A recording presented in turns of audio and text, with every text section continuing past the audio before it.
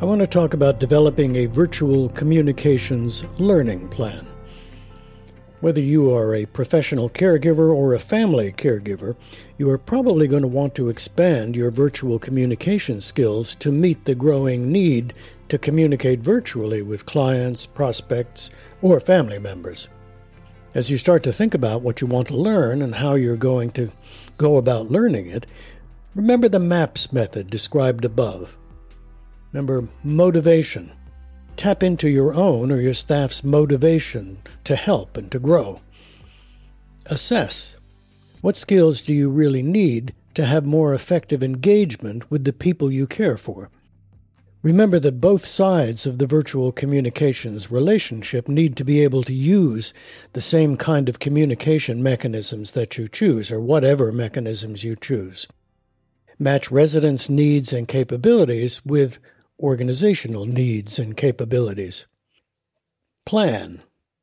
Develop a training plan for yourself and for your residents and staff. And then S is skills for sustainability. Develop the skills base you and your residents will need to thrive both now and in the future. Another thing to keep in mind is to develop SMART goals for your training.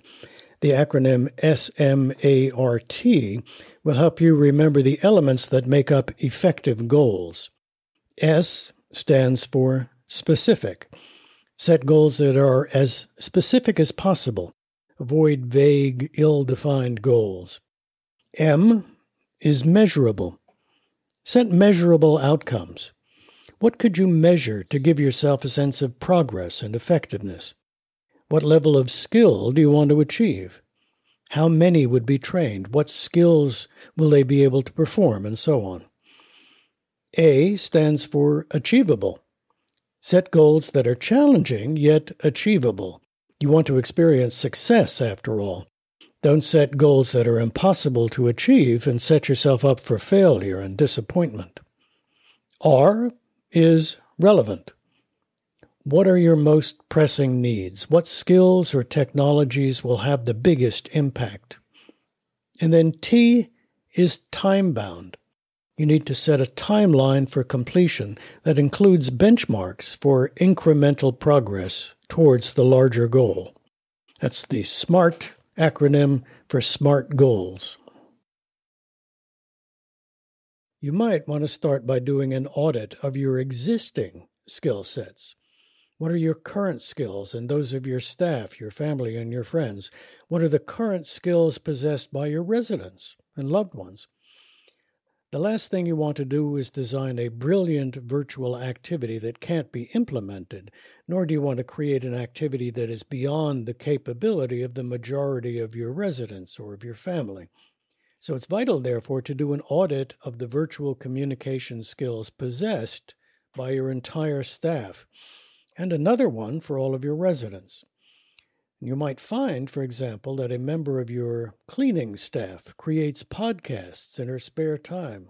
A sous chef in your kitchen might be fluent in creating videos and posting them on YouTube. For that matter, Maud in apartment 17 might be a FaceTime pro, or Uncle Charlie was a videographer who loves making videos. Put them to work.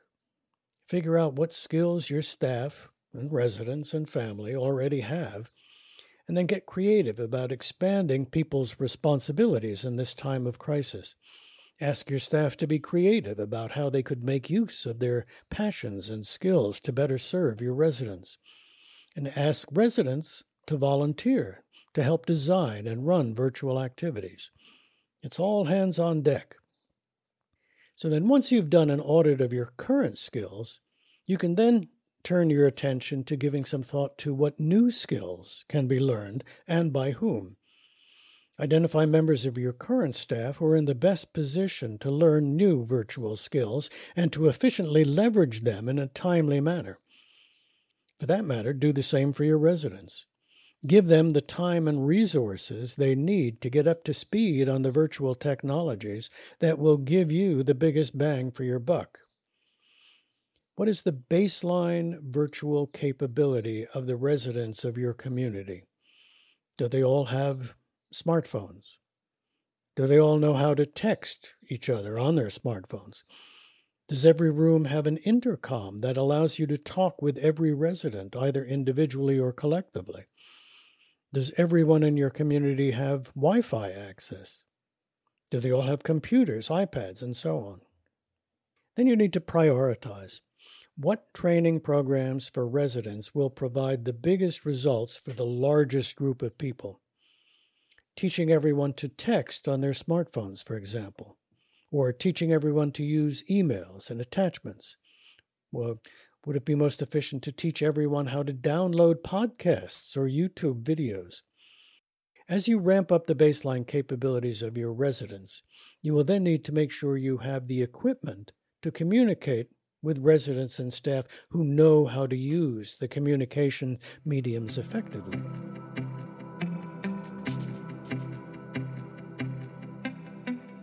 Let me tell you a little bit about my own virtual communications learning curve. A few months before the coronavirus pandemic hit, I decided that MindRamp needed to start producing podcasts. We're a small operation, so starting a podcast meant that I had to be the one to do it. Now, I'm in my 70s, relatively comfortable with new technologies, but by no means fluent in all of the communications options. I don't check Facebook very often, and I don't tweet or use Instagram. I don't even listen to that many podcasts. Nevertheless, in about 2 months' time, I was producing decent podcasts. I started out by searching for online instructions on how to do the podcasts. There's a ton of free information that gave me my bearings and helped me to figure out the next set of questions that I needed to answer. It turns out that producing podcasts is a fairly simple procedure that can be done on a shoestring. I have a MacBook Pro computer that includes the GarageBand app, which supports both recording and editing. The only other piece of equipment that I needed to purchase, according to all the online advice, was a decent microphone, which can be purchased new for around $100. Now, YouTube is an amazing source of information. You can learn almost anything on YouTube. By watching YouTube videos and reading free instruction manuals, I quickly learned how to write or outline effective podcast scripts, how to record using GarageBand, how to use Zoom to record interviews with people in different locations, how to access free music and free sound effects, how to edit the recordings. I learned the value of podcast hosting services. I learned how to convert GarageBand recordings into MP3 files, how to upload MP3 files to the podcasting hosts, which include customized websites for the podcasts. And the podcast host I'm using, which is Buzzsprout, takes care of storing and distributing my podcasts for only $12 a month. So that's a lot of stuff. It sounds impressive, but it was just sort of taking one step at a time and going through it and learning it. I do have a couple of advantages that make podcasting easier for me. First, I used to be an actor, and I'm pretty good at reading text and making it sound natural, so I didn't have to learn that skill. Second, we have an endless supply of content about brain health, mental flourishing, and successful aging at MindRamp. Roger and I teach classes on the subject, and we've written 2 textbooks and multiple guidebooks. I write about the topic constantly, so we never really have to face the dilemma of what to talk about. My overall point here is that producing podcasts turns out not to be rocket science, or brain science for that matter. Any reasonably intelligent and motivated person can learn to produce effective audio files that can be widely distributed. I haven't yet tackled the challenge of creating videos and distributing them on YouTube, but I'll get to that in the near future. You and your staff can do the same thing with podcasts and with a range of other kind of virtual communication methods.